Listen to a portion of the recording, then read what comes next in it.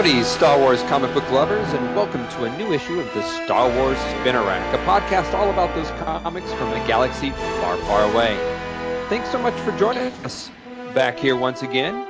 Now we're coming at you a couple weeks later than we normally do, but this is a really extremely busy time as convention season's just beginning, and we, like a lot of other of you out there, are planning trips and parties, and the fun part is also creating swag for upcoming conventions and shows. Lots of fun times ahead. But enough about that. I'm your host, Jake Stevens, and you are listening to issue number 5 of the Star Wars Spinner Rack, where we're going to be looking at Marvel's second month in their return to publishing Star Wars comics, which would be February 2015. Now, before we go any farther, we just want to make sure up front you know that there is a spoiler policy. Well, actually, there isn't a policy. We're spoiling everything. We'll be discussing and thus spoiling many of the plot points and reveals of last month's recent comic book releases. So if you haven't read those books yet, you might want to push pause and head to the comic book store or download them or whatever you prefer before joining us for the rest of the show. Joining me in tonight's discussion, as he has this whole time, he's the Galaxy of Toys podcast. I like to call him the MC of GOT. How you doing, Jason? I'm doing well. Jason, now are you you have some tricks up your sleeve for all these conventions and any promotions or anything like that? Still working on that. We got time. I'm not good at promoting things. I've realized this. But I'm working. I got a couple of things. Awesome. I'm looking forward to it. Someone that is good at promoting things is our friend, our local Ewok builder, father of Vardek. Welcome, Ryan. How are you? Hi. How's it going? Glad to be back here. Good. I know you've been super busy in all sorts of capacities getting ready for Emerald City Comic Con here in Seattle, and of course next month's Celebration. Yeah, just a little bit. I've got a panel at both Celebration and Emerald City, and that panel here at Emerald City will be with you as well, Jake, and Chris from Galaxy Toys, and Gus Lopez as well. Awesome. And then I finally had just announced my panel as the day we're recording for Celebration. I've known about it for some time, but finally makes it official. And then there's like a couple other things that are going on. One has not been announced, but should be here soon. And something else that nobody's going to know anything about until the archive party. I'll just put it that way. Very cool. Well, you could tell us. No. Nobody's listening. I am under the strictest of confidentiality on this one. So he's got one of those Disney NDAs. He's got the same one Hasbro has, apparently. No word. Believe me, when you guys see what this is, you'll probably understand the secrecy, and you'll probably think it's very awesome. So, okay. Yeah. I'm sure I want one already, even though I don't know what it is. You'll want more than one. Darn you. Oh, yeah. So much fun. But we're just beginning. It's convention season. Of course, like I said, Seattle's kind of the one, I think, that's kicking it off now that we're third in the nation for being conventions, then followed by Celebration. Then we'll take a little break until San Diego. And then I don't think San Diego will be the big one for Star Wars. I'm thinking more New York Comic Con this year will get quite... because that'll just be just a couple months before the movie, so that might be their big push this year. But I don't know. I'm getting really bad at predicting because I'm judging off the way Star Wars used to be handled, and now we know it's got different handlers. So my knowledge is becoming worthless. All right. So before we begin, take a look at last month's books. We want to just break down a little news. There hasn't been a lot of news out there. Still, we know going forward, we're expecting some Legends omnibuses coming forward. We know that we're still going to be getting Princess Leia, which is dropped technically this month, but also Kanan. We'll cover Princess Leia in our next show, but then Kanan's the next upcoming book. But the thing that they did announce for future Star Wars comic books would be Journey to the Force Awakens. Now, this was announced at the time of this recording last week, and this is a campaign that will include various forms of publishing, including comic books that tell the story of what's transpired in the 30 years between Return of the Jedi and The Force Awakens. So we're going to get a lot of canonized stories here. We're going to finally find out what our heroes have been up to. And so this will be an exciting thing. This will be, I think, 2 comics are announced for that. And including, I think, a Force Awakens adaptation. So 2 different comic book series? I believe. I think okay. that's what I heard. I think you're getting. Go ahead. They're not going to explain 30 years in 2 comics, like 2 issues, right? No, I think this will be. It's meant to all be a lead up into. So I would assume. I'm going to assume here, it's going to be kind of like Lego is doing with their new animated television shows. They got a bunch of 5 animated shows that are coming out the end of this year that's going to retell the trilogy through the droid's eyes. So it's called Lego Star Wars Droid's Tales, and they're going to kind of retell the Lego version of the saga so far. I'm assuming this series will kind of do that, but not tell the saga, but tell what happened in those 30 years. That's my guess, but we don't know too much. I'm hoping maybe we'll learn some more this weekend because Emerald City Comic Con will be having a Marvel panel where they did mention discussing upcoming Star Wars Marvel books. So we could have some more in the near future. That is about it for major news of anything new coming down the road. Again, that's not too much. It's just kind of a brief little overview that StarWars.com presented earlier this week or last week.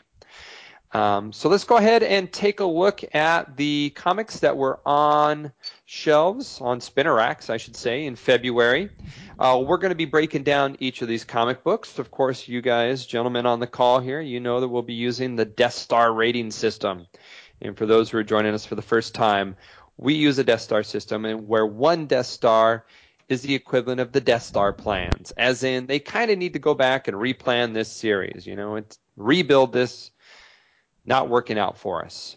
2 Death Stars would mean that this is an unfinished Death Star. Think of Return of the Jedi. It's got some good parts, which would be it's protective forest moon energy filled, but the bulk of the story is just not complete enough for us. Okay, but not great. And then 3 Death Stars would be a complete and fully functional and operational Death Star and story. So that's our favorite. On a scale of 1 to 3, we're going to start with Star Wars number 2, which was on racks on February 4th. And Marvel's solicitation for this book is The Greatest Space Adventure of All Time Continues. The Rebel Assault on Cymoon 1 continues. Luke Skywalker, cornered by Darth Vader. Han, Leia, and the others trapped. And this is, of course, written by writer Jason Aaron and artist John Cassidy. Now, this title had only a half dozen variants, unlike its predecessor, which had over, what was the end number? About 125, I think, somewhere around there. They keep making new ones. Oh, I know. Well, Star Wars number 1, believe it or not, sold over 1 million copies. And his then sold out a second printing and a third, and I believe we're going to a 4th printing. So this book is a beast, and we all enjoyed it last month. So the question I'll be posing to you at the end of our discussion is, did this keep the momentum from number 1? But before we get there, variant covers. Jason, did you by chance pick up any variant covers? There's only a couple for this Star Wars number 2. I didn't, and I'm not supporting variant covers, to be honest with you. I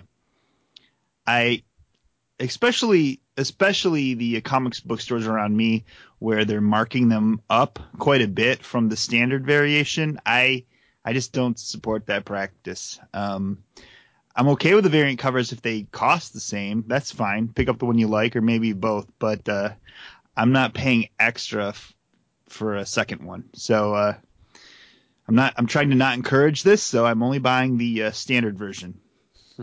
Do you view it as scalping? Is it the same kind of genre? Nah, I don't know.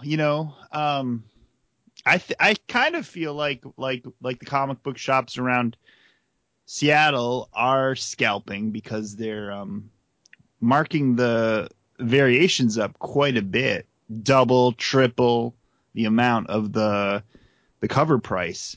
I mean, but I know it's supply and demand, so I guess if they can get that much for them, then that's their prerogative, and I don't think it should be illegal or anything. I'm just not going to support it. Sure. And I know unless Lobot's on the variant cover, then I would get it, or Steel Bibble. Then you'll drop some serious cash.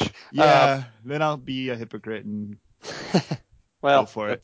It's not being a hypocrite. That's your collector focus, but I don't know why anyone has a Steel Bibble collector focus.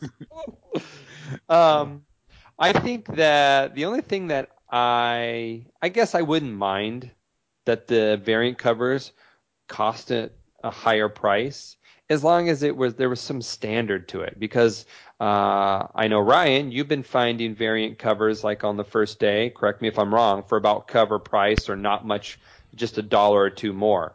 Whereas at the shops I've been going to, the cover prices for the exact same cover and the are sometimes, for a $4 book, it's a $12 price tag.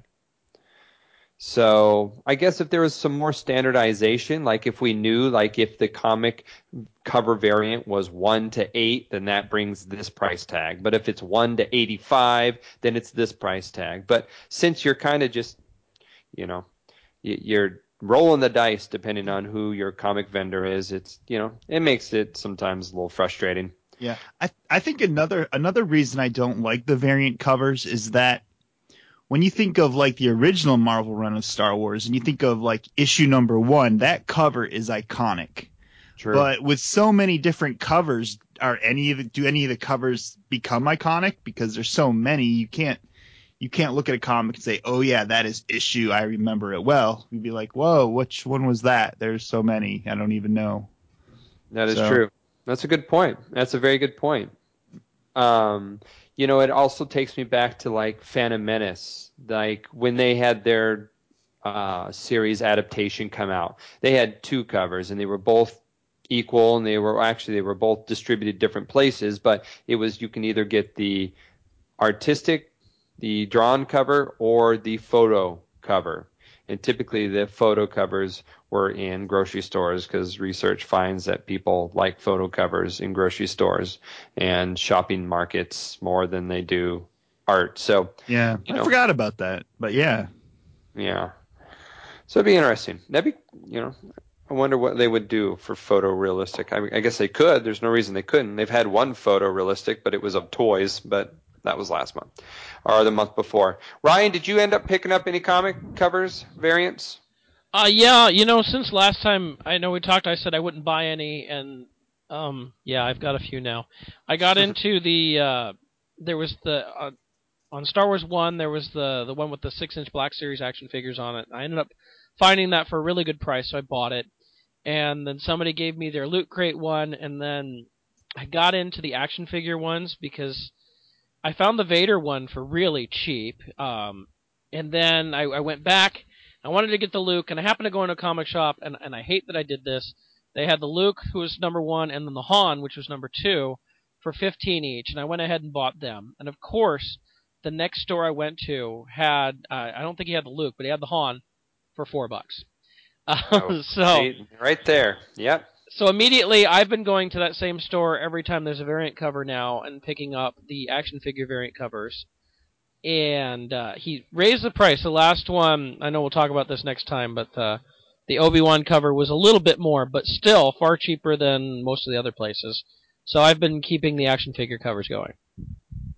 Yep, and I'm right there with you. That would be John Tyler Christopher, is the artist that's pumping out the action figure versions. And for Star Wars #2, we got one, and it was of Han Solo in his vintage-esque tribute to Kenner's action figure line. And what I really do like about the cover, though, is that they did give Han his bent arm. You know how the vintage Han Solo from A New Hope has his bent arm, that he depicted that, because these aren't necessarily exact replicas of the action figures. It's more of the essence. So I like that he kept that with him. So jumping into Star Wars #2, it picks up right at the point where we left off with #1, and that was Vader and Luke were confronting each other.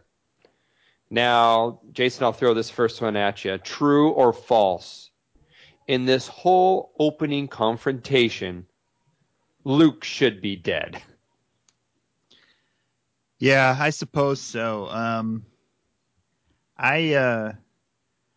not a fan of this idea that Luke faces Vader this early. I really like to hold on to the idea that he never faced him until Empire Strikes Back.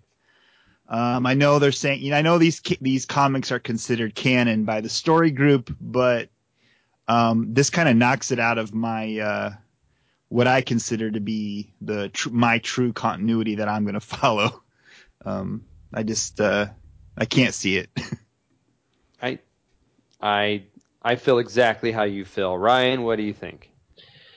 I get where you're coming from, and as soon as they had this whole thing with Luke facing off of Vader, I was like, what? This doesn't seem quite right. Granted, I mean, it's not much of a face-off. We can all at least admit that, right? I mean, Vader disarms him really quick, and if it's not for the AT-AT, he probably would have been killed right there. It's kind of a back and forth. Luke is pretty much running most of the time, which is the only thing that kind of kept me in the believability area.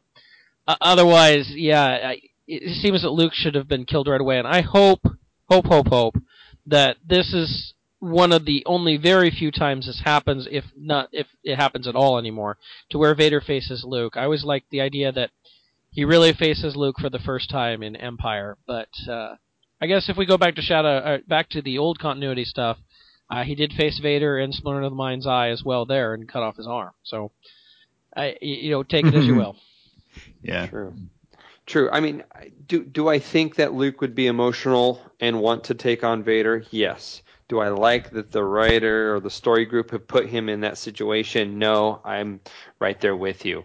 I feel potentially that with him facing Vader, with Han and Leia coming down through an AT-AT, and then just the massive amounts of stormtrooper fire, that Luke is just invulnerable at this point, because all three of those things he was in. If he was not Luke Skywalker, he would have been dead meat. So we're either building up he's got that natural force, he's going to help, he is the chosen or the new hope, and he just is going to avoid all this, or a little too superhero for me, or superhero human.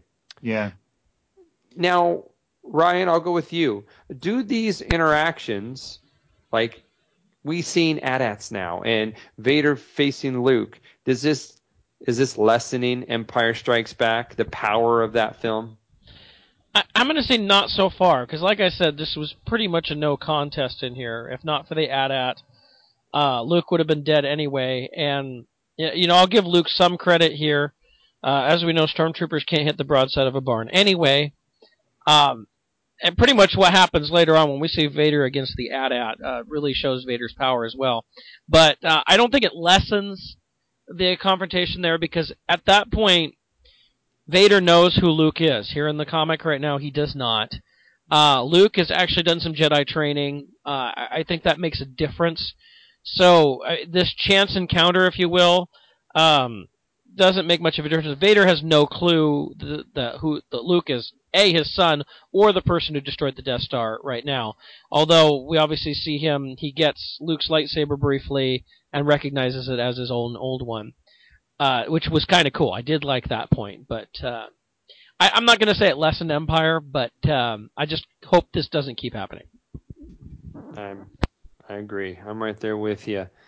You see, during this confrontation in the battle here on Simoon, you see Han and Leia have some really, what I thought was some spectacular banter. I think if there's one thing Aaron is doing right on this book, it is the back and forth between Han and Leia. It brought me right back to the films, especially like running around the Death Star. I felt that their conversations were very appropriate, were very he was the rogue smuggler, she was the spoiled princess, and they were just nipping at each other. I think they knocked it out of the park on this one.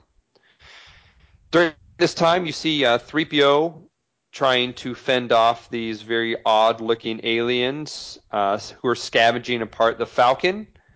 I can't really explain what these aliens look like other than they're nothing but tentacles.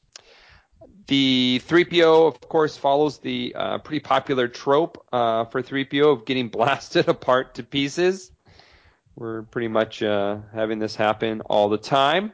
And then Luke, at this point in the battle, just sees a bank of speeder bikes and jumps on speeder bike. Now, are we lessening this now Return of the Jedi? Or does Return of the Jedi make more sense because he's been on a speeder bike? Or is Return of the Jedi just, that again because we've seen him here? From a canon point of view, Jason, what did you think about Luke being all skilled and riding a speeder bike around town? It didn't bother me because I think in '96 when Shadows of the Empire came out, he also rode a speeder bike, and that bothered me at first. I thought, what?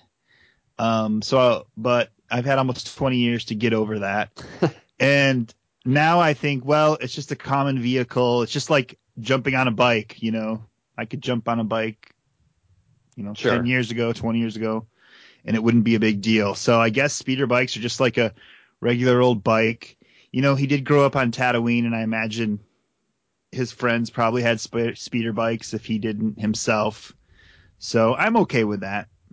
Well, wasn't it Owen Lars's, wasn't his uncle's bike that Anakin Right. rips around on Tatooine? So maybe that thing's been sitting in the garage for a while. Yeah, I can go with that. Yeah, I can go with it. But going back to your Shadows of the Empire, I don't know what it is, but there's something about stories that take place around Empire or just after that I am way more comfortable with Luke being a Jedi or being more skilled or being a full-fledged rebel or a budding Jedi. I accept it around Empire, but it's hard for me to swallow since these events are coming right on the heels of the Battle of Yavin, where he is just super raw. Yeah. You know what I'm saying? Because he has years to train and become something more before Empire hits.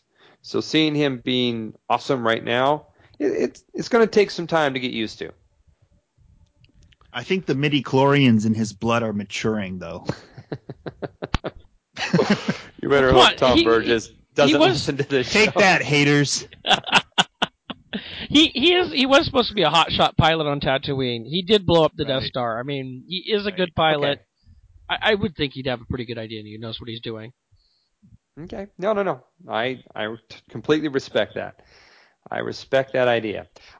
We see Vader, of course, dismantle the AT-AT, or begin to dismantle, I should say, the AT-AT. Sorry, I'm jumping ahead. But then they get the R2 and his little Jawa friend, who was being held as a slave prisoner here on Simoon, get the cannons working and just blast Vader and his surrounding to pieces. And we see Vader suffer a pretty decent defeat here at the end of the book. As Luke spins off in his speeder bike, we see Vader push his way out of the rubble, and a stormtrooper is taken aback, is a bit gassed, being seen that Vader without his helmet, and Vader quickly force snaps his neck by twisting his head backwards. Jason, what'd you think of this scene? Well, first of all, I love the panel with R2 and the Jawas working together. I think that's great. I really like that panel. We're mending some wounds here. Yeah. I love that panel. And then Vader, I thought it was interesting. when the stormtrooper saw his exposed head, and yeah, he just snapped. He just twisted his head around. I guess he really does not want anyone to see what he looks like under the mask. So I don't know. I thought it worked. And then Ryan, is this in character with Vader? Is you being, of course, a very big fan of the Dark Lord of Sith? Is this pretty in line with what we've characterized Vader and his? I don't know if you want to call it his vanity or his vulnerability. Is he hate seeing people seeing him with his mask off? I would say so. It's hard to say. I mean, we're dealing with a whole new continuity here. When you go back to the Legends continuity, there was some stuff where he pretty much hated the way he was. He hated his suit, and he wanted to be out of it. And it sounds like they're going a lot with that in the new. I mean, the only reference we kind of have with the new continuity is to go with, old here with Empire Strikes Back, when General Veers goes up to see him, and he's turned around in the meditation chamber, and we see the back of his head. But that's about it. And Vader pretty much quickly closes his meditation chamber. So I would say he doesn't want to be seen without the mask. And whether it's a fact of he hates the way he looks, or he doesn't want to be seen as less imposing, I don't know which. But clearly he doesn't like it. I'm fine with it. I mean, Vader's an angry guy. He doesn't mind killing anybody. I'm good with it. All right. And with that, yeah, felt like a very short issue for me because it was pretty much just one major battle on Cymoon here. The AT-AT stomps off into the distance. Luke takes off on his speeder bike, and Vader regathers himself and a couple of stormtroopers, not speeder bike pilots, but stormtroopers on speeder bikes, and they're going to redouble their efforts to Vader now wanting to capture the rebel pilot. So, Star Wars number 2. Jason, what's your Death Star rating? I'm going to give it 2.5 Death Stars. I'd give it 3 if Luke and Vader hadn't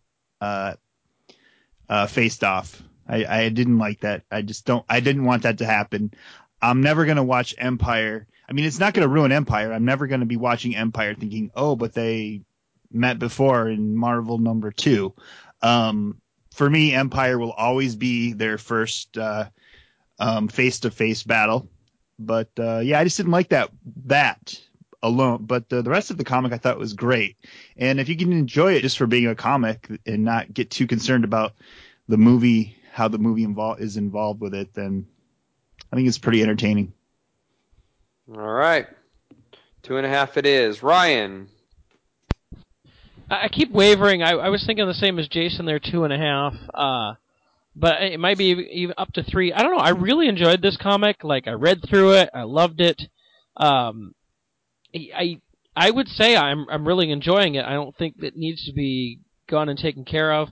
I would have rather had the Luke and Vader thing to where it was kind of a brief glance and they see each other type of thing rather than they actually face off, or that Luke sees it as Vader there, but he never ignites lightsabers and goes after him. I mean, I understood why he did. It made sense. He was angry about Ben and all that.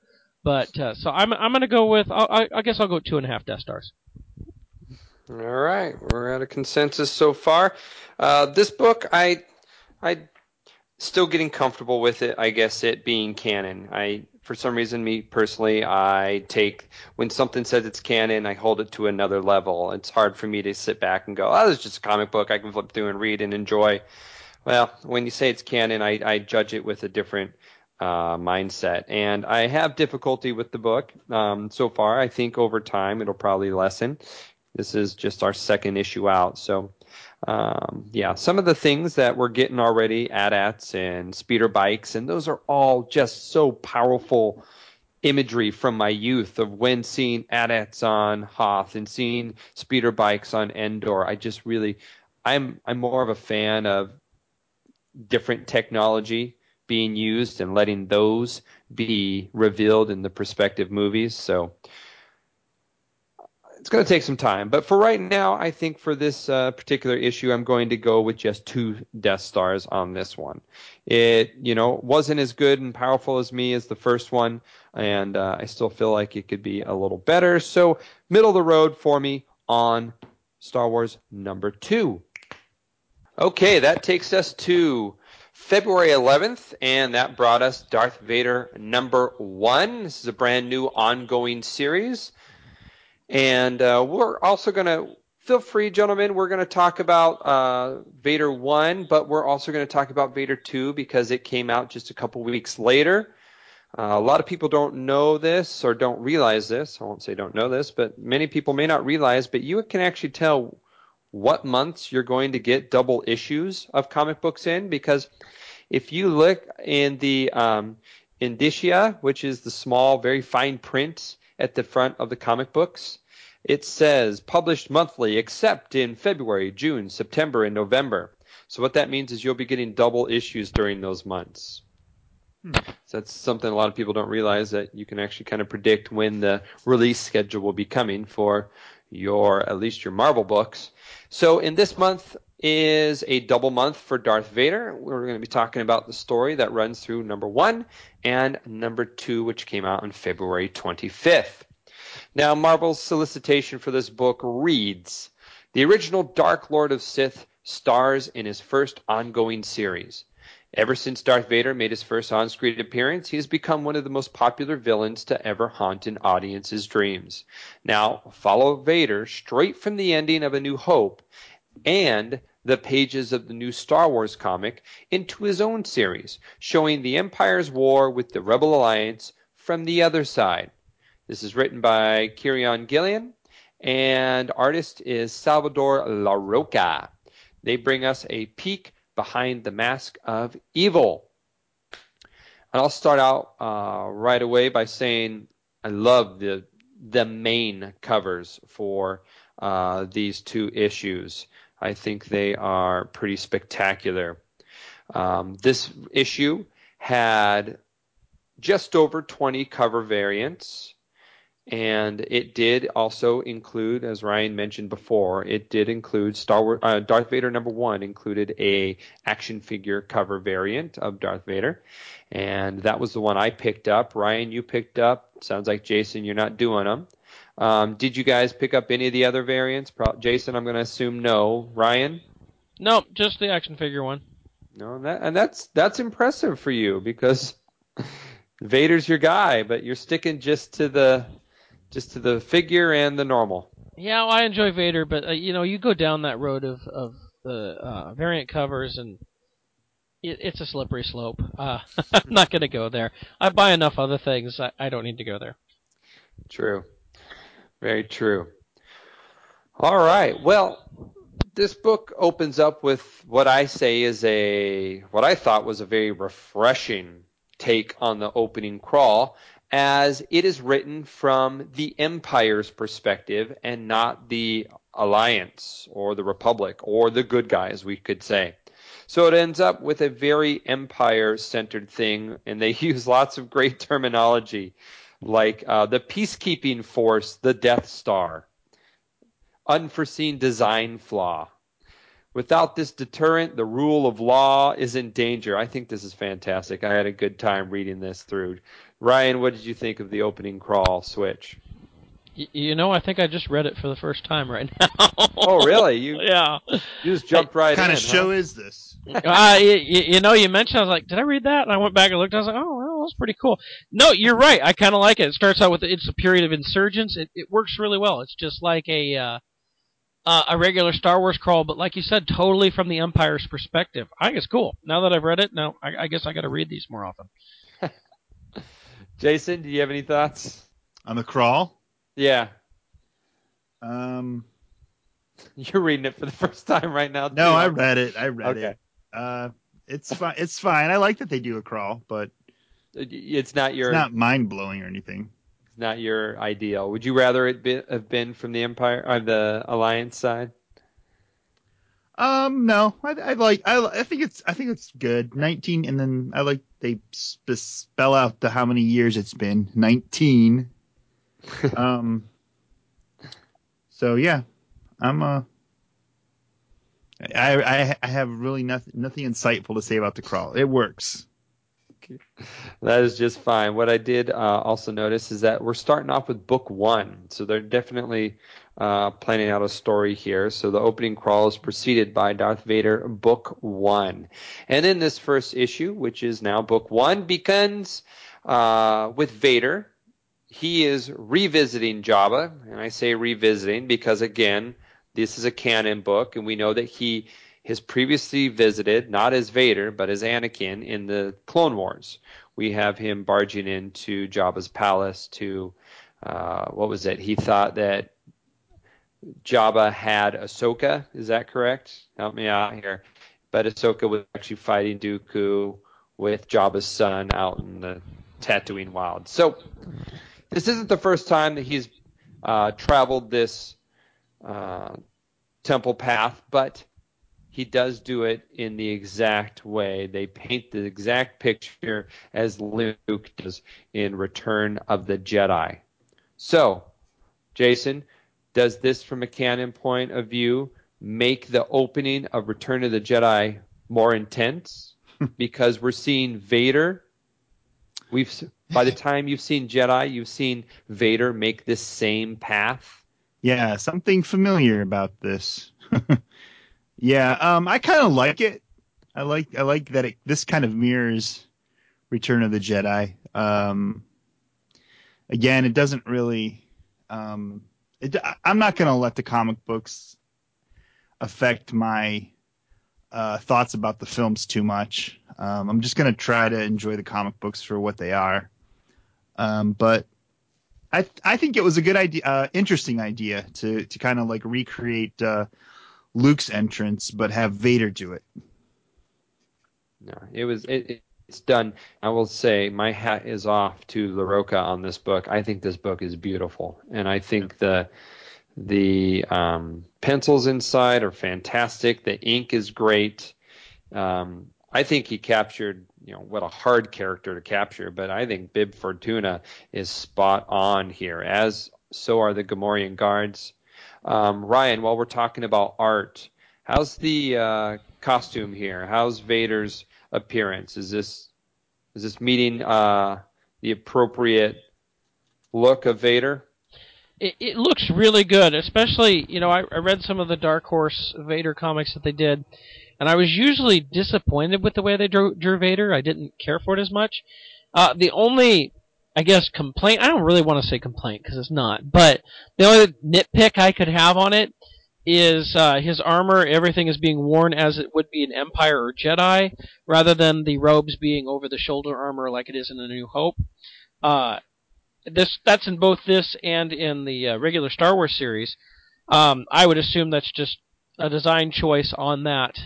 I mean, there was never a reason why he had the robe over the shoulder armor in one movie and not in the others. So, at some point between those, he has to change it. It doesn't need to be explained, that's for sure. That would be the only thing. If this is right after Star Wars, there's a change there. It doesn't make that big a difference. Very good. Very good. You see Vader in Jabba's palace. It is packed full of bounty hunters. And I believe, if I was taking count, we get Dengar, we have Boba, we have 4-LOM, we have IG-88. The only sucker that's missing is Zuckuss. And when I say Zuckuss, for you old school, yes, at this point, because we're talking about a Martin book, I am talking about the alien. So he looks like about the only one not accounted for. So it looks like they've got the whole lineup. Jabba's got on the payroll everyone who Vader will later call into assistance in Empire. And please, if you guys have seen Zuckuss in here, but let me know. As someone that runs the website from 4-LOM to Zuckuss, I'm always pretty curious about when they show up. So this is also 4-LOM doing double duty, right? Because we saw him previously, at least a droid that looks just like him in Star Wars #1, correct? That was just the stock bounty hunter droid. Maybe it is. Maybe there's more than one. There's more than one IG-88. At least there was in the Legends canon. We'll find out. Let's not get into that. It's a horrible story. So Vader, puts an arrogant Jabba in his place. Doesn't like being called a Jedi. I don't know if I've seen that before from Vader, being really angry at the fact that someone refers to him as a Jedi and not a Sith. He's okay acknowledging himself as a Force user, but definitely didn't like being called a Jedi. And at that point, Vader puts the stranglehold on Jabba. His guards attack. He makes short work of them, and then they kiss and make up. I don't remember that part. It says right here, I was just looking at it, Vader's saying, that is not the question, Hutt. The question is, are you? And they're talking about if they're brave or foolish.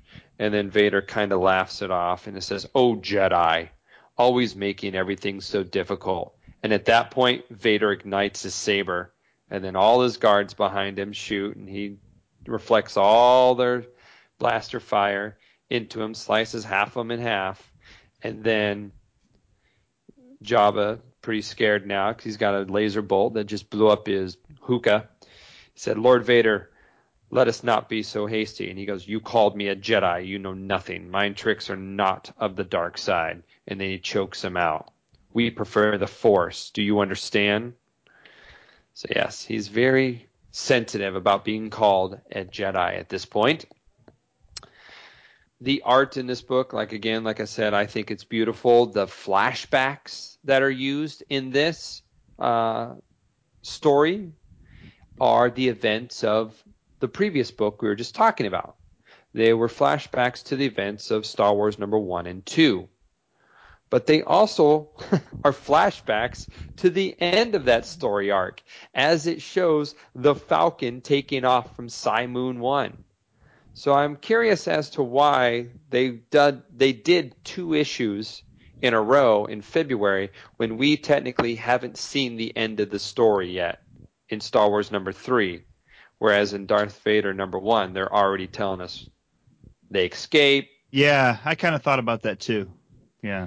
You know, the core here had a meltdown. The factory blew up. I mean, we already know the events of Star Wars number 3. So kind of interesting about whether what move Marvel's taking, and because normally they balance their comics pretty well, because I'm a long-time Avengers and X-Men readers, and normally you can ping pong back from the books in that same month, and they don't really usually spoil what's to come in the month ahead. So interesting take, but man, just puts Cassidy to shame, because I love the art in the flashbacks more than I love the work in the actual Star Wars books that Cassidy's doing. Apparently I'm a LaRocca fan, because he's doing a fantastic job.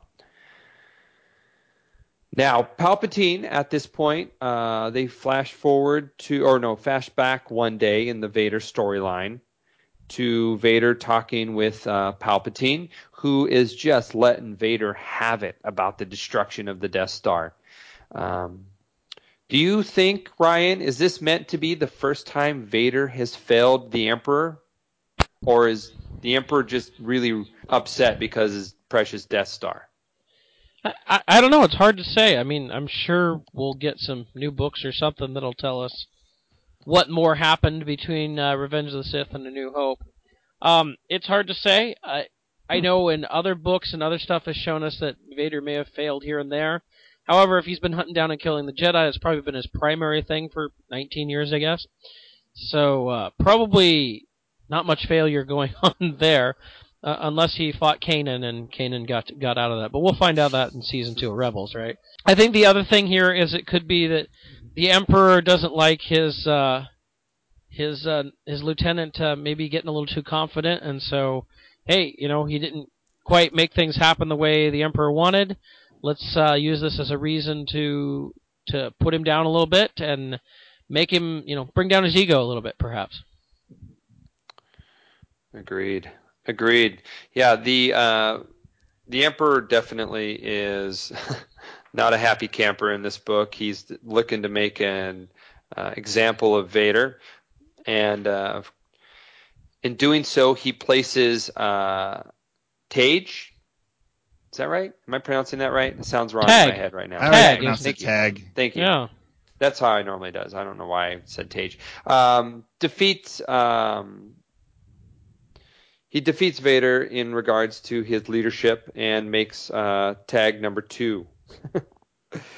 Now, were you surprised that he survived the Death Star, Jason? I was actually. I just always figured everyone died except for Vader. So I thought that was interesting. I think I'm fine with it. I have a hard time accepting that the Emperor would put Tag in charge of Vader, just from what the one scene, or just maybe one, or I think it was just one scene that he was in A New Hope. I never got the feeling that he would be someone who would outrank Vader, but that's life for Vader, I guess. Well, and he's of course going to be holding a grudge to Vader because Vader wasn't he wasn't too nice to him in the briefing room there. It also makes me wonder how many more of those people sitting there in the briefing room may have escaped the Death Star. Right. Maybe most of them did. Maybe Yularen is still alive. Yeah, that would be someone that would be cool to see come back, since he had a brief run on the Clone Wars and then he kind of disappeared. Never really explained why he completely disappeared from like the last few seasons, but I want the story of Yularen escaping the Death Star and defecting to the rebellion. That's what I want to see. He becomes a sympathizer to the plight of the Jedi he used to work with. I could see that. Yeah. Emperor here does kind of give a reason why he wants Tag in charge. He talks about he was the only one that questioned the Death Star being a sole weapon, and he said that was a mind frame that no one else had, and we need people to think like him, since he was able to he more or less foresaw the future. He did express his concern. So that, even though the Emperor wasn't there in that room, he apparently made its way to his ear as he remembered that. And when he survived, he put him in charge. We also see the Palpatine go visit the Overseer, who was in charge of the Psi Moon from Star Wars, number 1 and number 2. And he's being tortured by an EV-99 type droid. Jason, are we to believe that the Empire brings along the same torture rack that they use here to use on Bespin in Empire Strikes Back on Han Solo? Yes, we are. I think that's exactly it. Is it the rack, the exact one? Mm-hmm. It must be. It's standard issue torture rack. Oh, that's too funny. I guess I was surprised. I've read the Tarkin novel lately, and I was surprised to realize that Darth Vader just takes his meditation chamber with him wherever he goes. They got on a different ship, and he just had that thing hauled onto the ship. So maybe a lot of Vader's accessories are just made to move. Just fold it up and take it with you. Vader's got a lot of suitcases. Yeah. Interesting. Now, in that book, does Vader suffer any defeats? Vader, kind of. Vader and Tarkin are kind of outsmarted a few times, but they kind of keep it to themselves. I don't think they're not. The Emperor doesn't seem that upset with them. I've still got, I think, like one chapter left to read, so can't really say for sure, but yeah, I'm hung up on whether Vader is screwed up a bunch in canon now that we're rewriting canon through this time. Is this like a 1-2 punch with him losing the Death Star and then him losing the Psi Moon? Base? Are these, from just watching the films, I was always under the impression that Tarkin failed the Emperor, that's why the Death Star blew up, and then Vader was put in charge of everything after because he was Empire Strikes Back. I pretty much feel like Vader's the number one guy as opposed to Tarkin. So yes, because in A New Hope, you definitely see Tarkin barking commands at Vader, and he, Vader, release him. Yeah. So I would agree with you. Yeah, Tarkin definitely seemed like he had the upper hand. He outranked Vader in a sense, you know. Yeah. Good point. Good point. Ryan, any guesses on who Sidious is meeting with? The Greedo-eyed agent? Greedo-eyed. I thought Yeah, you just did you had like a notice? cyborg eye there. No, take a look. He has like a skin graph of like Greedo's eyeball and skin all around his Oh, I thought that was like a right eye. cyborg eye. Oh, I see it. Yeah. Yeah, okay. I was when I was thinking cyborg eye, I know. And granted, I'm going back to Dark Plagueis here, which is not official canon anymore. But there was those advisors and those different people that became the Emperor's advisors in Return of the Jedi, who Palpatine kept around and did bidding for him, the assassins and things like that. And I thought maybe that's who this guy was, but now that you're showing me that this is like he's got Greedo's eye on him or something, I have no idea. Sometimes I read through these and I just read through the things. I don't look at the pictures so much. And looking back at that, oh yeah, look at that. Okay, interesting. Be interesting if they reveal that he is from Mos Eisley. Just picked up Greedo, carried him off, took his eye. Be interesting. Now, Jabba summons. Vader strikes a deal early on in this issue. It's kind of off camera. That he says, I need a personal matter. And at the end of the book, we kind of see where that personal matter comes to. And Vader is obsessed with finding the Jedi pilot who was featured, of course, in Star Wars, that he just had a confrontation with, who blew up his Simoon factory. So he wants this guy alive, and he wants him hunted down, and Jabba goes and turns to the none other than Boba Fett, hires Boba Fett to help out Vader. And Boba brings on a Wookiee partner with him, which is awkward. Do you think that Wookiee, who I believe his name is Black Chrysanthemum, is the name referenced here, do you think he knows that Boba is wearing Wookiee braids, and does that bother him at all? I actually think those are Jedi braids. I was going to Jedi say, Padawan braids. wasn't there some continuity change where they said those are Padawan braids now and not Wookiee scalps? I don't know if it's official canon, but I think I haven't always thought before the prequels. They were Wookiee braids before the prequels. Yeah. But since the prequels, I always was under the impression those were Padawan braids because Boba Fett was not so happy with the Jedi cutting his father's head off. Ah, okay. So, I can't say I've heard that before. Here's something else I just noticed in looking at Fett in the comic. When we see him earlier in the comic, when he's behind Vader at Jabba's palace, and when we see him later with the Wookiee guy, I noticed he's slightly different. Fett has a different belt on between those two pictures. It's like he changed belts in a couple of days there or something.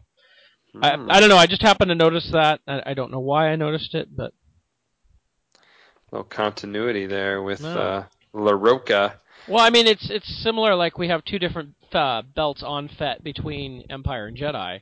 Sure. And those are the differences right there. So, yeah. Interesting. He did an official costume. Yeah, sure enough, he has like his ammo belt on early on. They do look like two different completely. Let me check here at the front here. I don't think anyone helped him on pencils on this issue because it does look slightly different at the end there. The model does look a little different. The T-visor on Fett's a little skinnier in the earlier one. It's just Salvador, so who knows? He may have had to rush or add a panel in at the last moment. Artistic license. You bet. Different day. Maybe he has more than one helmet. Who knows? It might not even be Boba Fett under there. Who knows what a maybe spin-off the Fett film earlier is will tell us. Jodo Cast. There you go. Exactly. So here we have Boba tasked with hunting down Luke, and the Wookiee tasked with finding out more about Greedo Eye, as Vader strikes this deal with them over the smell of dead, burnt Tuskens. Jason, what do you think about that little character development there at the end? Nice little reveal. I don't know. I didn't really feel like this was something that was happening, more something he was remembering. That's the way I felt too. I didn't feel like he actually took time out of his day to go kill more Tuskens for sport or revenge. I felt like he was more I think it was more of a memory of what had happened before. And plus, doesn't the Emperor tell him, it'll be nostalgic for you or something like that, sentimental or something to go back to Tatooine. So I just figured it was just his memory. Now, I would normally say that. Now, if it was just that last panel, I could probably get behind it. But if you go back a few pages, you see the smoke starting to come up as the Wookiee and Boba head away. You see kind of the edge of a Tusken hut, and you see some flames or some smoke going up. So he definitely says, and he even says, I've been delayed on this planet long enough. Mm-hmm. And my present business is concluded.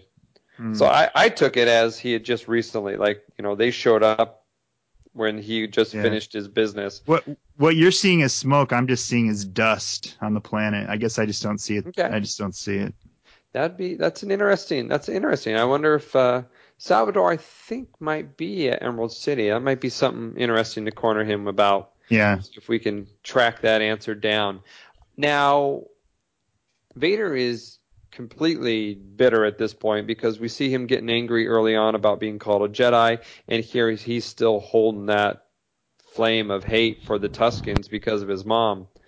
So we assume that's just, what's feeding him. He's just holding on to all this pain and anger for this whole time. And that then here brings to an end the first issue of the month. It was a 48-page issue, so it was pretty epic. It's about 16 pages longer than normal. Issue and a half, if you will. Jason, Darth Vader #1, what's your Death Star rating? I give it 3 Death Stars. Very cool. Very cool. Ryan? I'll give it 3 Death Stars and 1 Executor. Does this Executor crash into the Death Star or just... Not while Vader's on it. Okay. I, too, will go ahead and give it 3 Death Stars. I enjoyed it. I don't think it was as powerful as Star Wars #1, but I did enjoy it. I thought the art was beautiful. I enjoyed the storyline, and I look forward to seeing more. But we didn't have to wait long to get more because Darth Vader #2 dropped on February 25th, and it picks up a short time after the first issue. And in this one, which is Book 1, Part 2, has Vader spoiling an attack on an Imperial shuttle carrying supplies, the Endar that the Empire had negotiated from Jabba. So that was Jabba's official business, is to get some supplies for the Empire to start rebuilding since I'm assuming, since their factory on Cymoon went down. Now, Tag is now a Grand General, and he has no problem throwing that in Vader's face, and continues his smug arrogance seen in A New Hope. Ryan, did they capture the character of Tag correctly for you in this? He really seems to be fleshed out a lot more in this second book. I think they did. He seemed kind of an arrogant guy. I mean, I was kind of surprised him of all people being put in charge of Vader, because while he seemed arrogant in A New Hope, he didn't seem that important. I mean, sure, he's at the big round table with Tarkin and Vader and everything, but it didn't seem like he was that high up, I guess. But I guess with everybody else gone that was at that table, maybe he is now. We'll go with that. But yeah, I thought they captured it pretty well. I was thinking in regards to his rank and being now head of Vader, I feel like if you recall the newer version of Battlestar Galactica, whereas the President of the United States, she ended up, her actual job was the Secretary of Education, but since all 30 people above her were wiped out, that made her president. So I was thinking something along those lines. I suppose so, but he's still in charge of Vader, so that seems kind of weird. And, just in what they've captured in the book where he's looking up at Vader, he seems to not be backing down. He's like, kind of one of those people like, hey, I've been given power, you're under my control, you have to do what I want. I don't think this guy has much of a clue what Vader really is here, so I'm looking forward to his awesome death. Yeah, Vader definitely proves in this book that he is smarter than Tag. Oh, yeah. Now, The point of this opening sequence is to show that the Empire captures a rebel freighter that's being piloted by a robot, and they go ahead and capture it, repair it, and then Vader uses it to infiltrate and trace it back to a rebel's base. And they know that, of course, as soon as the rebels feel like they're defeated, they're going to self-destruct it. So time is of the essence here. Vader is also in this time assigned a watchdog, essentially, by Tag. He doesn't like Vader, and he wants a guy to look over him and go through all his information. And, of course, Vader doesn't like anyone messing around in his business. So Lieutenant Un Ai, I'm guessing on the pronunciation there, is accompanying Vader. He ends up being a pretty big chicken, and once they get to the base, he wants to just flee, but Vader knows that he needs to do a quick little mission here, and that mission, of course, is to plant some evidence showing that this lieutenant is actually a leak for the Empire, which we know he's not, but Vader wants rid of him, and he's smarter than Teg, so he pulls this off with the help of a trusty little black droid. Now, while on the base, the rebels have some upgraded droidicas, which I thought was kind of interesting. We are seeing a little prequel, not a lot of prequel in these books. Of course, we know Disney's straying away from that, but we are seeing a little bit of prequel come in the form of missile launching droidicas. Now, Vader makes short work of them, essentially plants the evidence, defeats the rebels. Rebels do make a shout out, or not a shout out, they drop a name in passing, and the name was Aphra. And I believe she is a person that's going to become more significant in this comic later on, but right now we know that she's tied to the rebels, and that's it. And then essentially, Vader returns with a dead Lieutenant Un Ai, tells the Tag, what's up? And that's the end of the book. It's a pretty short one. Do you have any comments about it, Jason? I like the scene with Vader and the droid. It's kind of sappy, I guess, but it's like I think Vader's kind of remembering his relationship with R2 a little bit back during the Clone Wars. Now, are you referring to the scene where he is watching him? He says, "You've done enough, droid. You've served your purpose." And the droid jettons himself out of the ship and then self-destructs. Well, I like how he says one can always trust droids. I think that's definitely a reference to R2-D2. Yeah, okay. I didn't pick that up, but I would totally agree with you. I would totally agree with you on that. Because I don't think he means all droids. Like, I mean, he spent 3 or 4 years just fighting droids, right? Like the battle droids. So I don't think he was referring to all droids. I think he was referring in his own way to R2-D2. And perhaps even 3PO. His creation, right? Yeah. So I did like that. I thought that was a good moment. And it was good. Oh, that scene now means more to me too. Yeah, nice call. Ryan, any thoughts on Vader number 2? The only thing is I actually had to go through this a couple of times after I read it. The whole thing with the droid, I didn't get, and it's only because early on in the book, there's a coloring on the droid that makes it look more like it's a white droid, and it's while you're seeing the droid go across the hall to go inside and plant the evidence. And it looks more white rather than black in those scenes, and so I thought there was 2 different droids, and I thought the rebels were sending a droid to try and self-destruct the ship. I got kind of confused. I had to go back and read this like 2 or 3 times and really look at it. I was like, oh, now I get it, and got the whole thing with there. It was just, it really was that it looks like a white droid in some of those panels rather than a black droid, and that threw me off.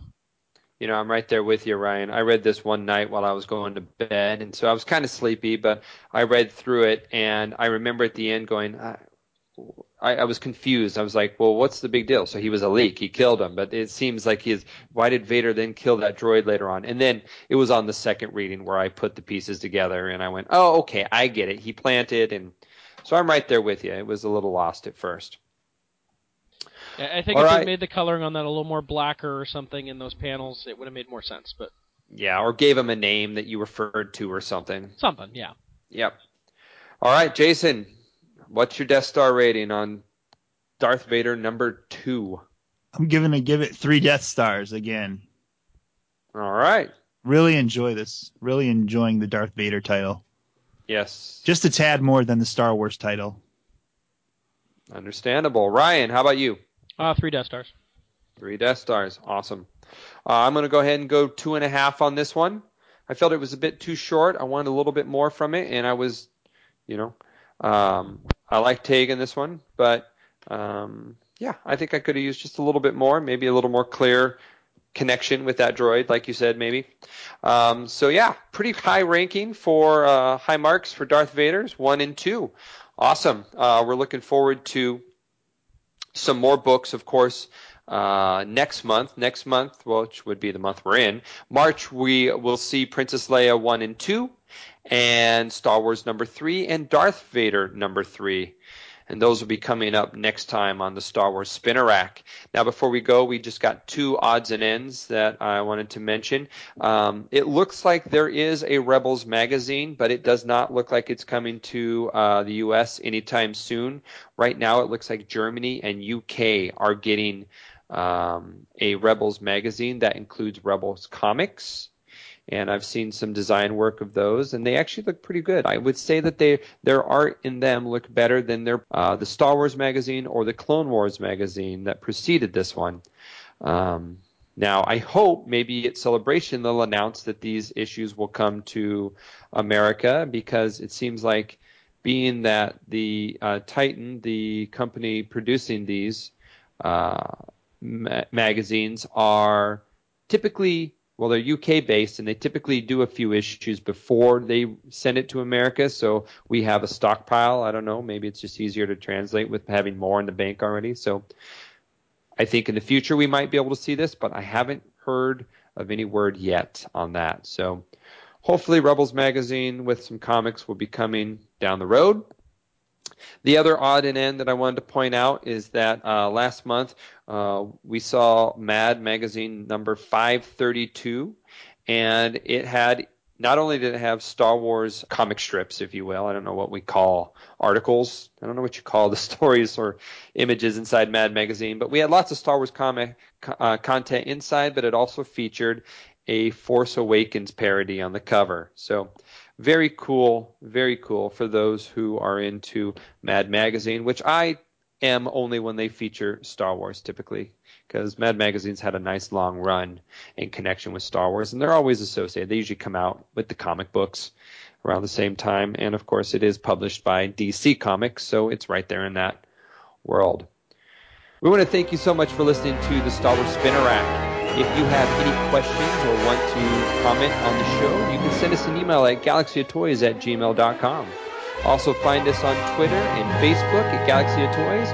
And to listen to our previous episodes of any of our shows, you can find us on iTunes, Zune, Stitcher Smart Radio, and of course on Podbean at galaxyoftoys.podbean.com. We hope to look forward to you next month. And remember, may the Force and the funny books be with you.